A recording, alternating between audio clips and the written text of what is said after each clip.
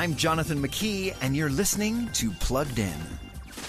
The CW's Nancy Drew introduces Nancy as a smart, resourceful sleuth, just like the books. However, this interpretation of these characters isn't quite as wholesome as the original. Her friends are, well, hardly friends at all, and her beau, Nick, well, let's just say that his and Nancy's relationship is more carnal than relational. I'm looking at town screw-up, ex-con, city girl, and Nancy Drew. Nancy and her friends keep their language modest with only a few misuses of the Lord's name. Sadly, the same cannot be said of their romances. Drug use and occult references are in screen time too, making this latest adaptation a much darker approach than previous versions.